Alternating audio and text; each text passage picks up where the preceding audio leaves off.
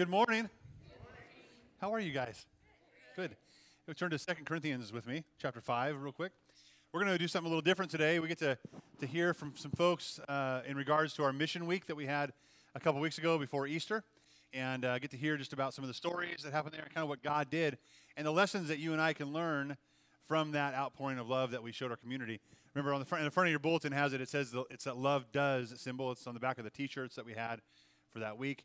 That was our theme. That was the emphasis. That love actually is hands and feet of Jesus, and obviously the greatest love was the day and the time that Jesus laid down his life for his friends, for you and I, that we could be called friends, and the cross is the greatest expression of love. So that now you and I, after Christ and his cross, can carry that cross, lifting up the cross of Christ to the world that they may see his great love that he had for us. We are ambassadors. And so we're going to be in 2 Corinthians. You've all turned there, and I will need to. 2 Corinthians chapter 5. And this is where Paul, he's exhorting the Corinthians that they are a new creation, a new creature. And we see the flowers below the cross. There's this newness of life, this growth that we are to be and to have. And he says this in verse 17 of chapter 5. He says, "Therefore, if anyone is in Christ, he is a new creation. Old things have passed away, and look, new things have come. Everything is from God, who reconciled us to himself through Christ and gave us the ministry of reconciliation." Those are big words, right? He reconciled us. That word reconcile means to fix or to resolve. There was an issue between my relationship with God and how his relationship with me because of my sin. There was a tarnished, a broken relationship. So God made a way through Christ to fix and to resolve, to reconcile that relationship, that I could draw near again to God. And then once I'm reconciled, he gives me the ministry of reconciliation. He gives me and you the task of going out and letting people know that God wants to fix and resolve the issue that is between them. Verse 19, that is, in Christ, God was reconciling the world to himself, not counting their trespasses against them. And he has committed this message of reconciliation to us. Therefore, we are ambassadors for Christ, certain that God is appealing through us. We plead on Christ's behalf, be reconciled to God. He made the one who did not know sin to be sin for us, so that we might become the righteousness of God in him, or in Christ. We have this ministry as Christ's body, as his hands and feet. It is our responsibility and our privilege to carry that cross and to be ambassadors of Jesus Christ, carrying around the message of hope that is in the reconciliation through Jesus and his death and his resurrection. That there is hope beyond hope in that, and that we do that out of love, and it is only loving to be that ambassador. So today, I'm going to ask the crew to come on up, the panel that I have. I've asked 5 people to come and share about different parts of the stories from the week that we were in Reno and Oakland and in Mount Shasta. So they're going to come today, and we're going to just visit and get to hear from them. And I'm going to try to tie in each story with kind of a biblical point, right? Because this is a sermon, and how we should live, and some biblical instruction of how we should be encouraged. Not all of us were able to be a part of that week, and I get that. And that week is not the only thing we should be looking forward to next year. We should ask that question, what can I do tomorrow to be love and be the hands and feet of Jesus, to carry my cross and to let the world know about God's reconciliation, that love he has for them through Christ. So there's practical ways that we ought to live every day. But we're going to start today. You guys get your microphones? You're good? I'll sit down and we'll begin. We'll start with Chris Adlard, and she has a neat story to share about the time here. Hi, my name is Chris, and I get the privilege of being the secretary of the church. So I get to see some fun behind-the-scenes things.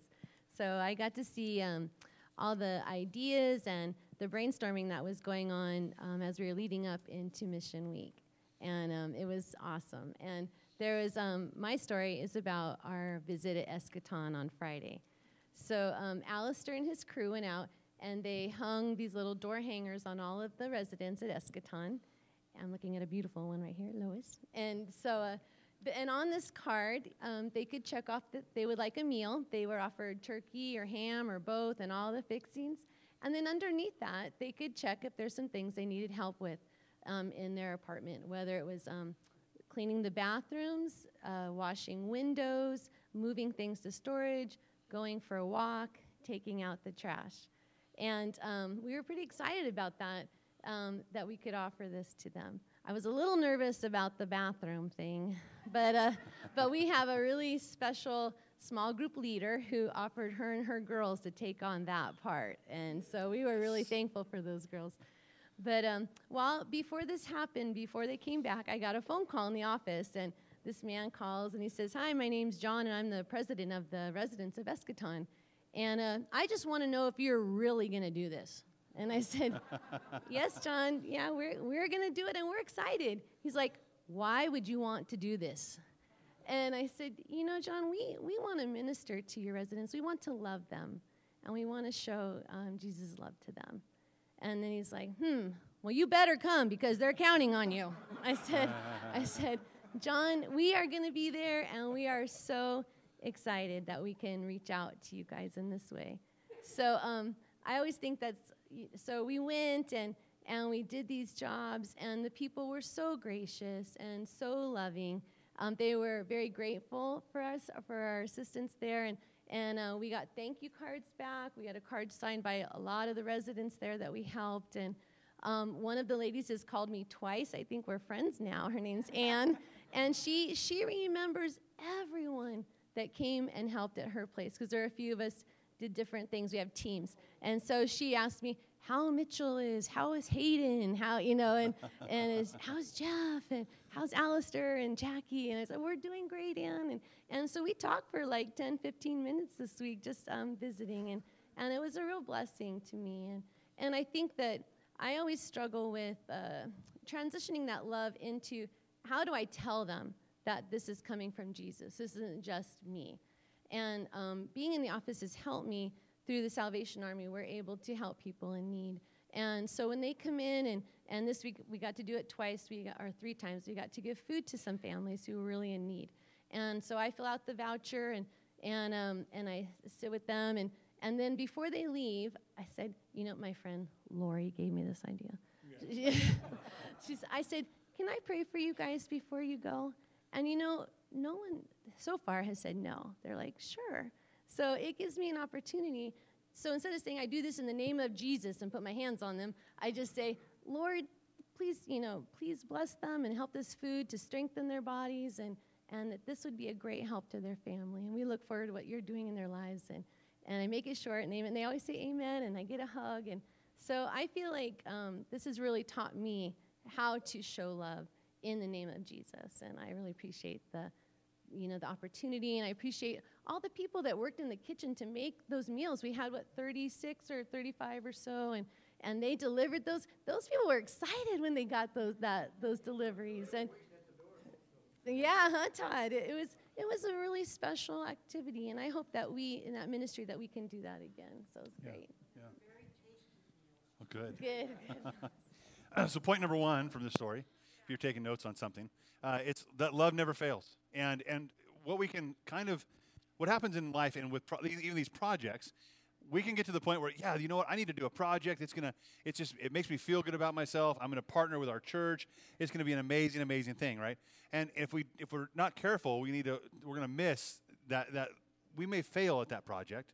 We may not do it quite exact. And if that's all we're holding on to, we didn't really meet what God wanted us to meet. And that love is the thing that never fails. I'm going to read a passage out of 1 Corinthians chapter 13. This is an important passage that is read oftentimes in weddings. But this is actually directed to a church, to a group of people in the body of Christ, to understand where love never fails. That there's maybe divisions or maybe differences amongst us, but there's something that remains. 1 Corinthians 13:1, it says this: "If I speak human or angelic languages, but I have not love, I am a sounding gong or a clanging cymbal. If I have the gift of prophecy and understand all mysteries and all knowledge, and I have all faith, so I can move mountains, but I have not love, I am nothing. If I donate all my goods to feed the poor, and if I give my body in order to boast, but I have not love, I gain nothing. Love is patient. Love is kind. It does not envy. It is not boastful. It's not conceited. It does not act improperly. It's not selfish. It is not provoking or provoked. It does not keep a record of wrongs. Love finds no joy in unrighteousness, but rejoices in the truth. It bears all things, It believes all things. It hopes all things. It endures all things. Love never ends. And for this project and for this even our lives, listen, we're going to fail one another. We're going to disappoint one another. We're not going to follow through all the time, not always be on time to things or do it the correct way. And when John called and he was questioning that, like, are you guys really going to do this? Well, what we're really going to do is we're really going to come over there and just love you the best we know how. And see, that's what never fails. The loving people in that way, in a selfless, sacrificial way, is what never fails. Did we mess up on a window? Probably, right? Did we clean every corner and nook and cranny of a bathroom? Probably not. But did we love well? The answer is yes, right? We loved well. And for you and I, that's love never fails. And the motive of love is what has to prompt us and go forward. All right, next up we have Elizabeth, who went to Reno. Yep. I went to Reno with Chase and the other group of people. I think there was 20 of us in all. And we went there. We were working with Faith Ministries, led by Jay and Nikki Ballard.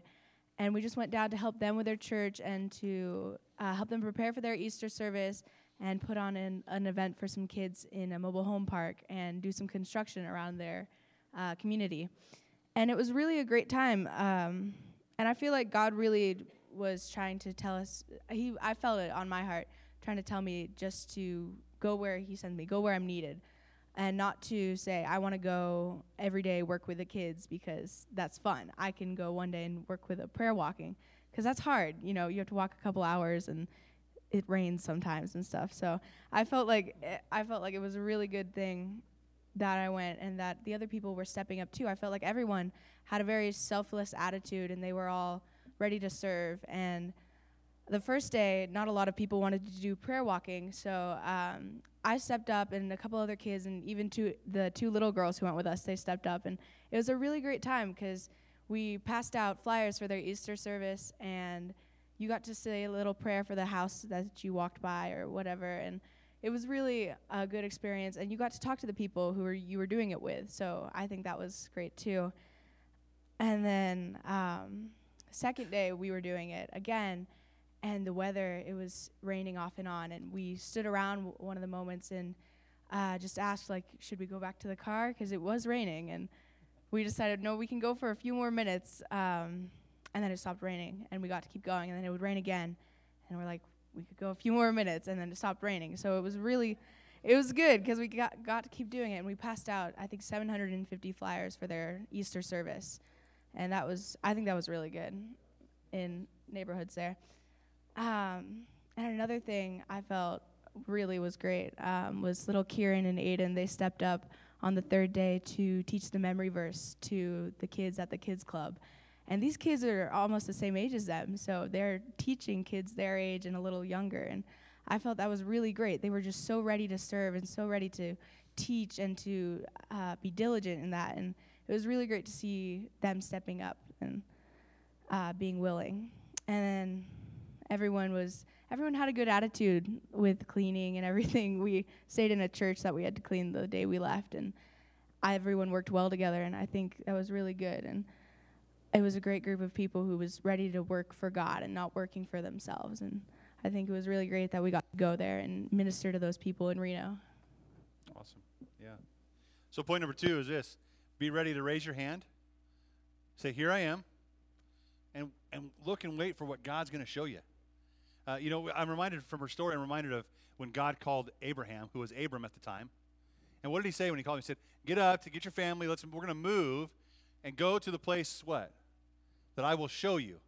Go to the place I'm going to show you, but I'm not going to reveal this to you right now. You're not going to have all the answers. You're not going to know the end of the project. And see, sometimes for us, we like to know, right? We like to have it all planned out, have all our ducks in a row before we go and count the cost 100%. And sometimes what God's saying is just be willing to raise your hand and say, I'm here, I'm ready to go. Whatever you want to show me as we go, God, I'm ready with open arms and open eyes. I don't have to just accomplish this task letter by letter that you've asked me to do. I can just be willing to see how you want to use me wherever I go.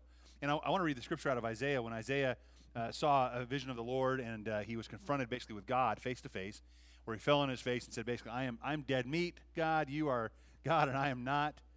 And then what happened in verse 6 of Isaiah 6, it says, then one of the seraphim or the angels flew to me, and his hand was a glowing, or in his hand was a glowing coal he had taken from the altar with tongs. He touched my mouth with it and said, "Now that this has touched your lips, your wickedness is removed, and your sin is atoned for." Then I heard the voice of the Lord saying, "Who should I send? Who will go for us?" I said, "Here I am, send me." You know, when we have an encounter with Jesus, and he changes our life, and he forgives our sin, and we have this moment of faith and trust in him, everything changes. And what God's asking from us is just a willing heart. See, now he's saying, I want to use you. I want to use you wherever you are, in whatever circumstance you're at. Just be willing to say, "Here I am, God, send me, use me. How can I love?" And God, I'm okay not even knowing the details of what's going to happen. Pretty awesome. One of the notes too I wanted to mention. Some you're here, Donna and Ross. You guys went on a prayer walk. Who went on the prayer walks locally? Okay, we had some prayer walks locally, and we passed out flyers here. Did God hold back the rain? No, He sent the hail. Right? They were so faithful, and they just said, "You know what? We started. It was a great day. It was a beautiful day, but as the hours progressed."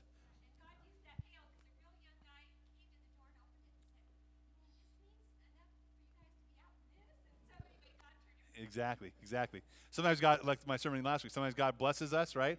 And sometimes He gives us the faith to endure, and He uses that to glorify Himself. So pretty amazing time. Good. Up next, we have Mike going to share about some local projects here. Well, continuing on that, it was a challenge that week. The weather, if you remember, was either cold or snowy or rainy or hail. So it was definitely a challenge. The very first, we weren't sure whether some of our mission work was going to happen. But God saw that about 98% of it happened. We had to cancel one. That was the car wash. We're afraid the hoses might freeze. But nothing worse than a frozen windshield.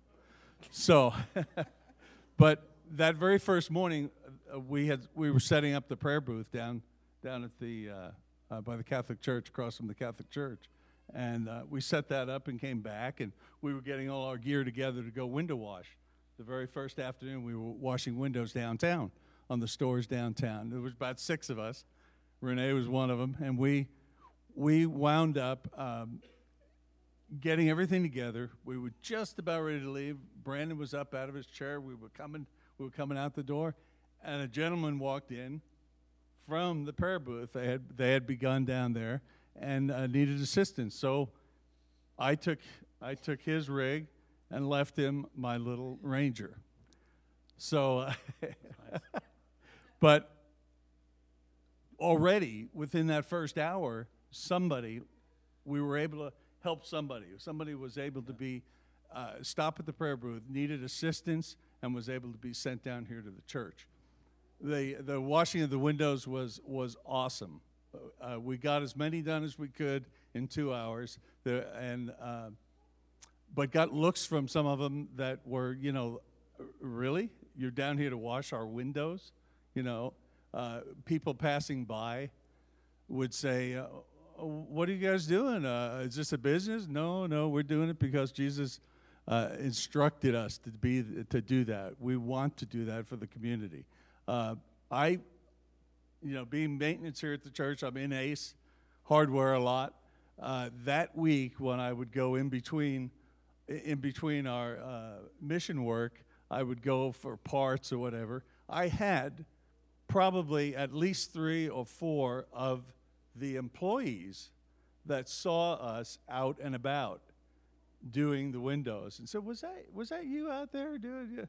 Yep, it was. And got to, share a little bit the reason why we were doing what we were doing. It was awesome. And then on Saturday was involved in also the widows.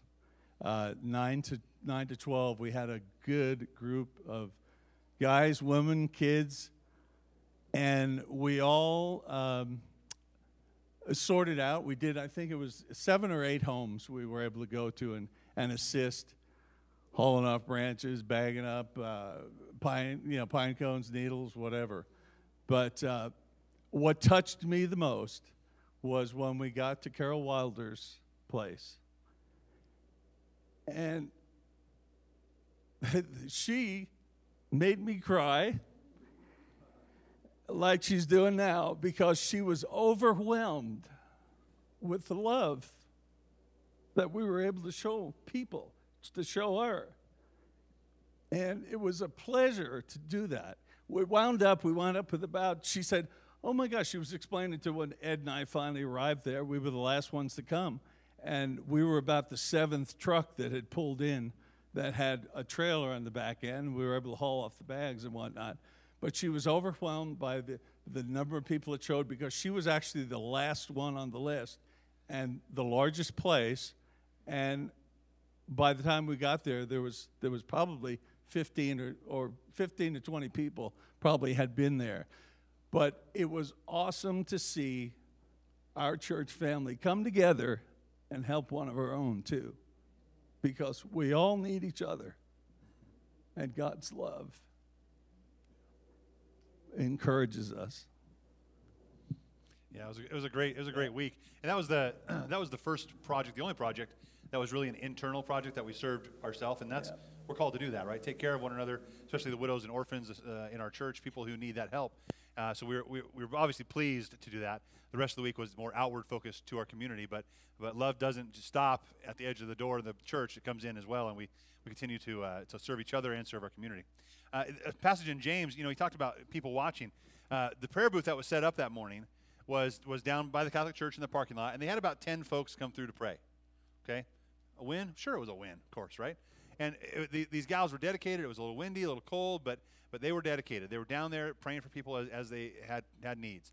What was even more encouraging and to understand is that it was set up on a corner, a high-traffic corner. So although only 10 people came to pray, hundreds of cars drove by in that time period while they were set up to pray. Hundreds of cars saw that people were selflessly, sacrificially giving and wanting to love and serve the community in a practical, free way, right? And so what a great win to see. And people are watching that, and they're being touched by that. They may not have the courage to stop and ask for prayer, but who knows how many went home contemplating, thinking about, asking questions about God, and maybe their relationship with him, right? That's a win. But the point of this is people are watching. People are watching for the legitimacy of our faith. James chapter 1, verse 26 and 27 says this: if anyone thinks he's religious without controlling his tongue, then his religion is useless, and he deceives himself. So there's an action, an active, and talking about the tongue, the power of the tongue. And there's a lot in that chapter about that. But it's not just the tongue, it's our actions. It's our outward living, right? Our faith, love, joy, peace, patience, all those things, right? And it goes on, it says, pure religion, pure and undefiled religion before God our Father is this: to look after widows and orphans in their distress and to keep oneself unstained by the world. Jump over to chapter 2, verse 14. It says, what good is it, my brothers, if someone says he has faith but does not have works? Can his faith save him? If a brother or sister is without clothes and lacks daily food, and one of you says to them, go in peace, keep warm, and eat well, but you don't give them what the body needs, what good is it? In the same way, faith, if it doesn't have works, is dead by itself. You see, for you and I, we have a faith in Christ, and we are not saved by our works. We are saved by grace through faith. But it is evidenced by our works. We'll know the fruit, right? We'll know when we see the fruit. We'll know who's the vine is that we're attached to. You and I are to show we love and make sure we know people are watching, so that people would see us and it would point to a legitimate faith in Jesus Christ, that we are, and that faith calls us to love freely and give freely. People are watching. People are wanting to know our faith is legitimate by our actions. Thanks, Mike. Up next is Eva, I think.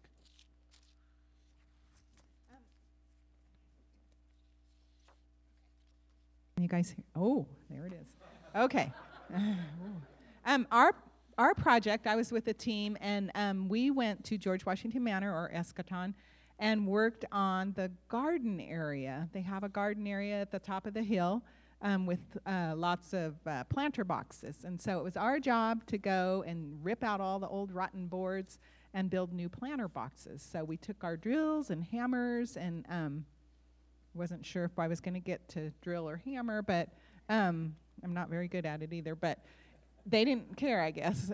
So we went, and God just wants us to be available. We don't have to always have that skill. He uses us anyway. And so we were out there and ripping up the boards and stacking them up and making trenches for the new boards to be put in, and the guys were in the back using the big saws and drilling and putting boxes together. And as we were working, some of the residents came out into the garden, and they pointed out their boxes, because I think people have their boxes that they work in, and they wanted to make sure that they were still going to have their boxes, I think, when we got done. And they shared with us their planting, and one of the ladies, Millie, came out and brought us a couple of house plants to take home, which was really sweet, because she wanted to give back.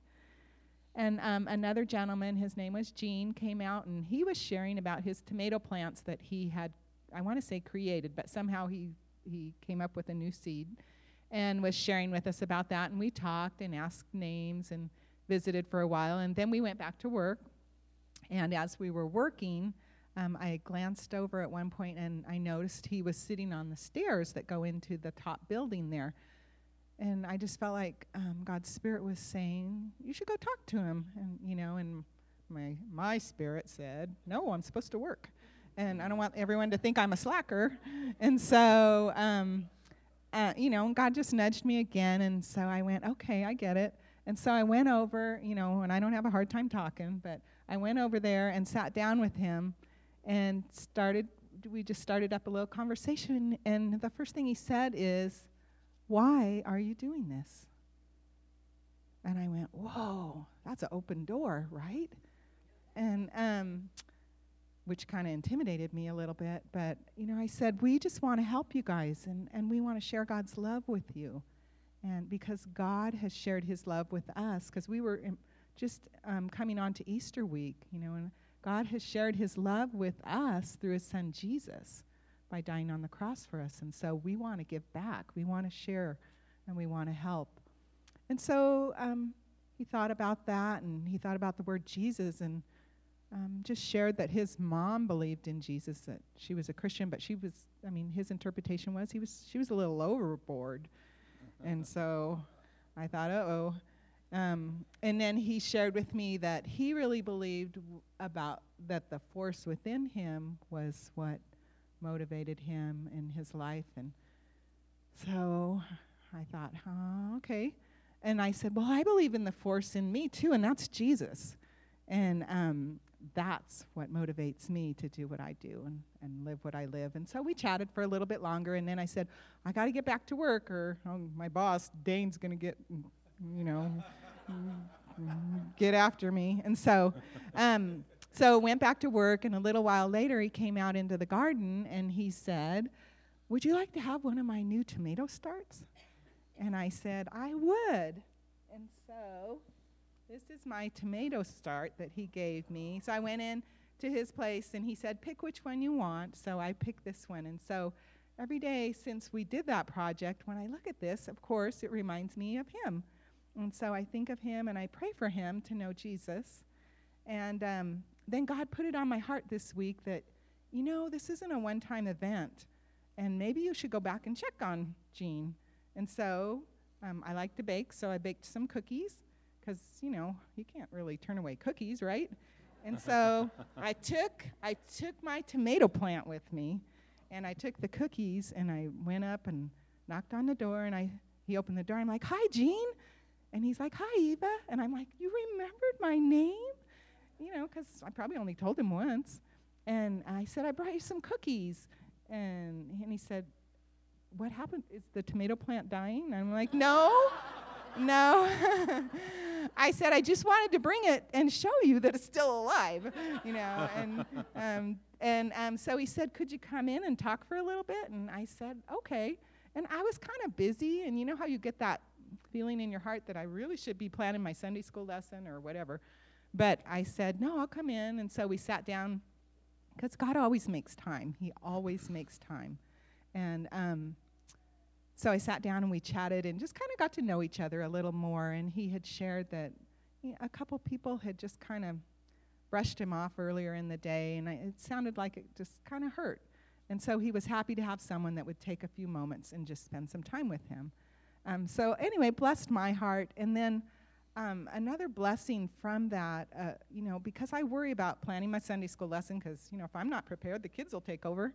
But, and I couldn't share this in the first service because we hadn't had Sunday school yet, but we had our lesson, and God, we had fun. We did our craft, and we learned about the Holy Spirit, and I just felt God honored me honoring God, by taking the time out where I really thought I should be studying, and kind of felt a little harried about my lesson, but it all worked out. And, when we put God first, it all works out, and it's really special. And then the other thing, when I was up at the garden, there was another guy in the garden, so I said hi, because I can't usually go by without saying hi, and was talking with him, and his name was John Keenan, the president of the Eschaton Club, and he was just so thrilled, because I'd talked and told him we'd been in the garden a week before, and he was so happy. He said, "That girl at your church, her name's Chris." And I said, "Yeah, Chris Adlard." He's like, "She came out here with her pencil and paper and her clipboard, and she got the job done."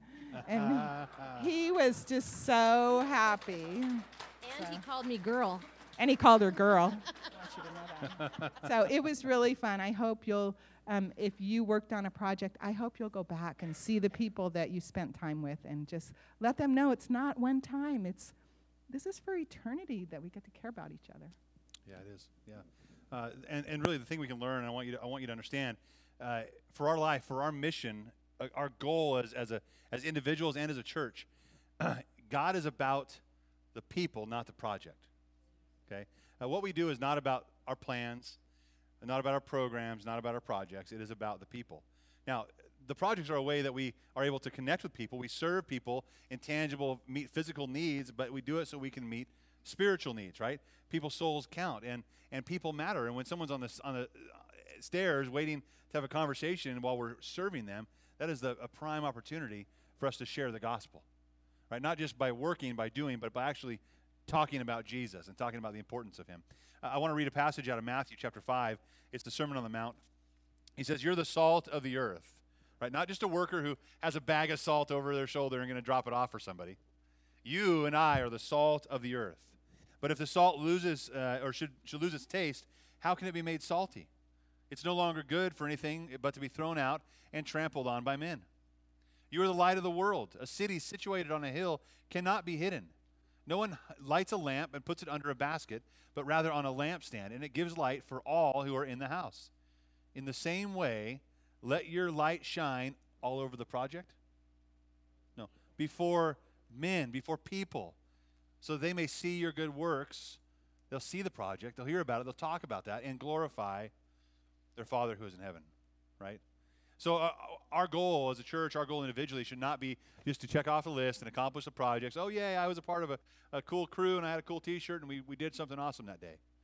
We were about the business of meeting physical needs so we could meet spiritual needs, so Jesus could meet the ultimate spiritual need. And it's about souls. It's about people. And we need to be about that every day. And although the projects have ended, people are still there. And what Eva said, we need to continue that on. In the future, in the next several months, we're going to find out ways and look for ways that we can continue Love Does type mission projects, so we can continue those on an ongoing basis. But please do, go by, take some cookies to someone. Go visit with them. Go love somebody so they might know Jesus, right? What if you could just love your neighbor towards Jesus? What if that's who God placed you in relationship with? It's an amazing opportunity. And last up, we have David Holst, who went to Oakland, and we're going to show a quick video to start that one off. It's actually a video produced by Global Gates, the ministry he partnered with, and kind of talk about the what if. What if we could go into all the world without ever leaving the U.S.? What if we saw people moving to our country as a missional opportunity? What if we reached the nations through our cities? What if God is sending millions of unreached peoples to North America for more than a better life? What if I didn't come to America for the American dream? What if I came as a part of God's redemptive story? What if we responded to the fact that over half of the world's population now live in cities? What if I am more open to the gospel here than in my own country? What if the gates to unevangelized countries were open through American cities? What if the gospel spread through networks that already exist? Through business, through education, through migration. What if our cities became birthplaces for disciple-making movements around the world? What if I take my education and Jesus back with me to my country? What if the command to go meant across town? What if American Christians were as good at missions in our homeland as we are overseas? What if the next challenge for missionary pioneers is not reaching remote villages, but reaching busy, hidden, influential people now residing in our cities? What if the strategic frontier of missions is closer to home than you think? What if the foreigner next door is one God wants to save? To reach thousands in Asia. In West in the Middle East. What if disciples were made through long-distance phone calls? What if churches were started through Skype? What if churches not only adopted people groups overseas? What if we adopted the immigrant next door? What if immigrants reached immigrants? What if business people didn't just support missions? What if their business was used for mission? What if I used my home to welcome foreigners? What if I am the one God wants to use to reach the nation? What if I am the one? What if I am the one? What if you are the one? And what if a network existed to launch you into what God is doing among least reached peoples and cities?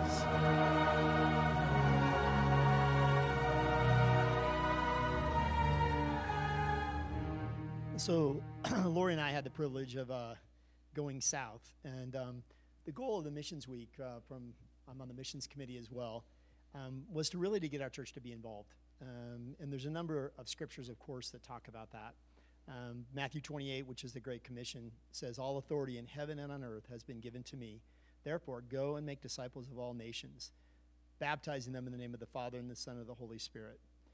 Acts 1:8, "But you will receive power when the Holy Spirit comes on you, and you will be my witnesses in Jerusalem and in all Judea and Samaria and to the ends of the earth." In Revelation chapter 7, it talks about before the throne of God, there'll be a great multitude that no one can count, from every nation, every tribe, every people, and every language. And that was kind of the idea of what we're all hearing about. Jerusalem is here in Mount Shasta. All Judea and Samaria is really Reno in our local area. And then the ends of the earth, which is pretty obvious, but for us ended up being Fremont, California, interestingly enough. Lori and I could have gone farther, but it would have been expensive. It may have been pretty dangerous, and we only had 5 days. But as we got down there and started, even the first evening as we got there late, we're at a great prayer time with the team down there and went out to dinner afterwards pretty late in the evening and didn't really want to go to fast food. The first restaurant we went to was a Pakistani Indian food place. Pretty spicy, good food, and we were the only white English-speaking people there. And it was an eye-opener just to look around Fremont and see the difference in people. And the idea of Fremont is exactly what you just saw in the video. Global Gates, their concept is partnering to reach these people groups in the U.S. Their vision is reaching the ends of the earth through global gateway cities. And their mission is to see the gospel transformation of the world's most unevangelized people groups who have come to global gateway cities, and through them to reach their communities around the world. This totally ties into the persecuted church as well, because Global Gates' vision is all of these people from unreached people groups are here in the U.S., where we have the freedom to teach, to love, to serve, to talk about Jesus. In Afghanistan, if you convert to Christianity, it's punishable by death. If they see an Afghani carrying a Bible, they'll assume they're a Christian and it's punishable by death. Obviously, that's not the case here in the United States. So we arrived in Fremont, and again, had some excellent training. They'd already encouraged us to read several books, which really kind of familiarized us with Islam and also just Eastern culture.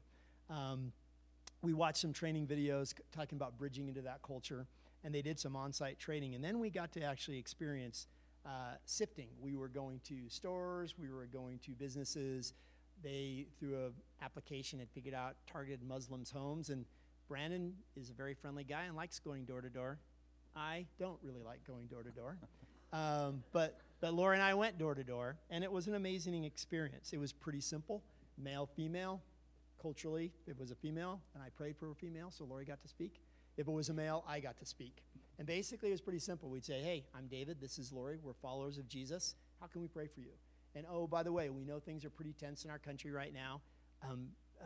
We're glad you're here. How can we serve you? And Jesus is glad you're here too. I would say the most amazing cap of this experience was on Thursday night through Josiah and Ricky, who are training to be midwife. She's trained to be a midwife and is planning on going to live in Afghanistan. Took us to a mosque that they hadn't been to before. We ended up spending 3.5 hours in the mosque, experiencing their service and celebration. They fed us a meal. And I ended up spending a lot of my time talking to the imam, which is their leader. And very early in our time there, he was born in Afghanistan, was basically raised in Iran. He looked at me in the eye and he said, so, why are you here? And it's kind of like Eva. It's like, okay, how do I answer this? Well, my answer was pretty direct. It's like, well, as a follower of Jesus, we want to learn more about your faith and who you are. Jesus commands us that we're not supposed to be afraid, and we just want to love you. And, through that, it was just a lot of time listening, a lot of times talking about Jesus within this mosque. And even as the imam got up to preach, he basically commented to his congregation about feeling the presence of Jesus within their community, which I'm not totally sure what exactly that means, but they were feeling the presence of Jesus. So who knows what will happen? One of the books that they had us read called A Muslim's Heart, the author who'd lived in the Middle East and worked with Muslims for a long time, had really identified 6 different things that are really required for a Muslim to be brought towards faith in Christ. Prayer of the saints, friendship with at least one genuine committed Christian, culturally relevant application of the Bible, bridges being built to their culture, wooing and a moving of the Holy Spirit, and an insider approach, which is kind of like, what do they do with their faith within their culture after they come to know Christ? These are incredible observations. And as Lori and I, however, traveled around Fremont trying to find the needle in the haystack of an Afghan Muslim believer, we were struck by several things. One is there was churches all over the place. Number 2 is the men I talked to in the mosque that were Muslim Afghans were engineers, they were teachers, they were waiters, they were nurses, they lived in neighborhoods, their children go to the public school, they're involved in sports. They're doing a lot of the things that we're doing. And obviously I go, wow, we're looking for a needle in the haystack. They're working with people, probably some of whom are followers of Jesus, So it became my mantra. The answer is invite a Muslim to lunch, invite a Muslim to dinner, open up that relationship. And those 6 points that I just read, prayer by the saints, friendship with at least one genuine committed Christian, culturally relevant application of the Bible, building bridges, wooing of the Holy Spirit. It's exactly what our neighbors need to come to know Christ. It's exactly what the people in my office need to know Christ, people on our sports teams. So, it really is up to us to be Jesus' hands and feet. It's really up to us to take the gospel to the people that God has put into our life, whether it's here, Jerusalem, Mount Shasta, all Judea and Samaria, our area and every of California, United States, or to the othermost ends of the world, which, by the way, may be closer than you think, because it's in Fremont and it's all over the place. Cool, thanks, Dave.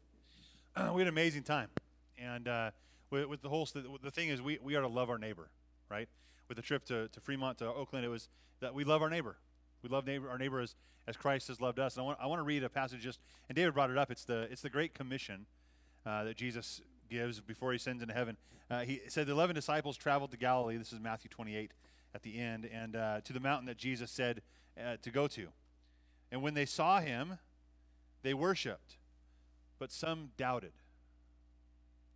Some still doubted. They'd seen him grow up. Some of them had. They'd worked or been in ministry with him for several years. They'd seen him die on the cross and then met a resurrected Lord after he rose from the dead. And some were still doubting. And it's like you and I. We know the effects of Jesus. We see the impact our faith has had in a risen Savior. But sometimes we doubt. Did Jesus really say he wanted us to go there or to do that? Does he really want me to love my neighbor in that way? So Jesus approaches, and he knows they're doubting.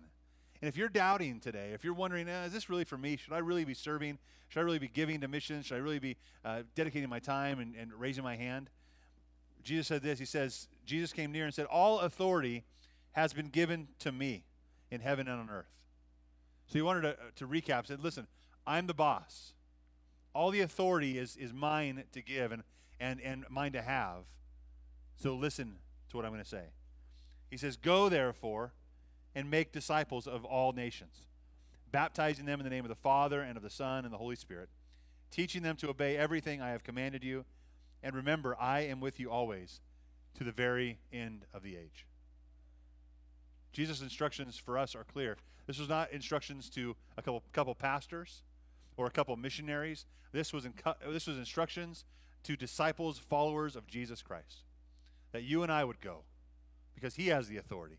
He's sending us, that you and I would go, that we would baptize, that we would teach, and that we would trust that God is with us every step of the way. And what he's asking is that, he said, I took up the cross, I took the shame, I took the guilt, I died there, and I conquered it all when I rose from the dead. And what he's asking from you and I to be followers of Christ is that you and I would deny ourselves, and we would take up the cross and lift up that cross of Christ everywhere we go as we follow him.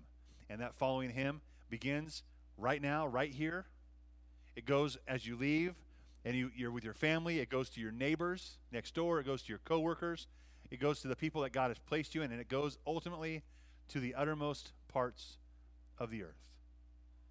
That God's love would never fail and it would reach all so that people would know Jesus Christ.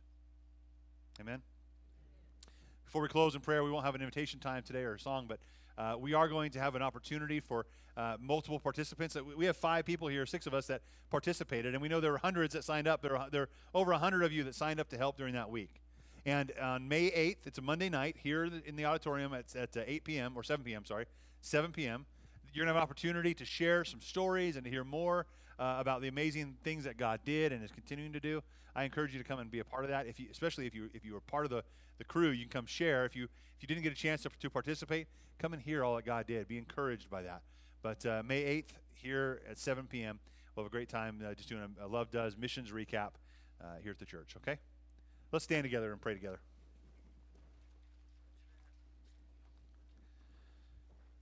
Father, you are a good, good Father. We thank you that you love us so much. We thank you that you made a way for our relationship to be fixed and resolved through Jesus Christ. And God, that as we have trusted in you and put our faith in you, you change everything. You make all things new. And God, as you make all things new, you're calling us to be your ambassadors, to take up the cross, to show the cross off to everyone we meet, that we might proclaim Jesus to the uttermost parts of the world. But God, help us start here and now today. Help us be your hands and feet and show your hands and feet everywhere we go.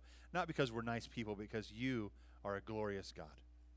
We praise you for all that you did during this week and what you're going to continue to do through our lives, through our church, God, in the lives of the people around us that you're touching with our faithfulness. We thank you for letting us be a part of that. And we praise you today in Jesus' name. Amen. Have a great week, you guys. We'll see you later.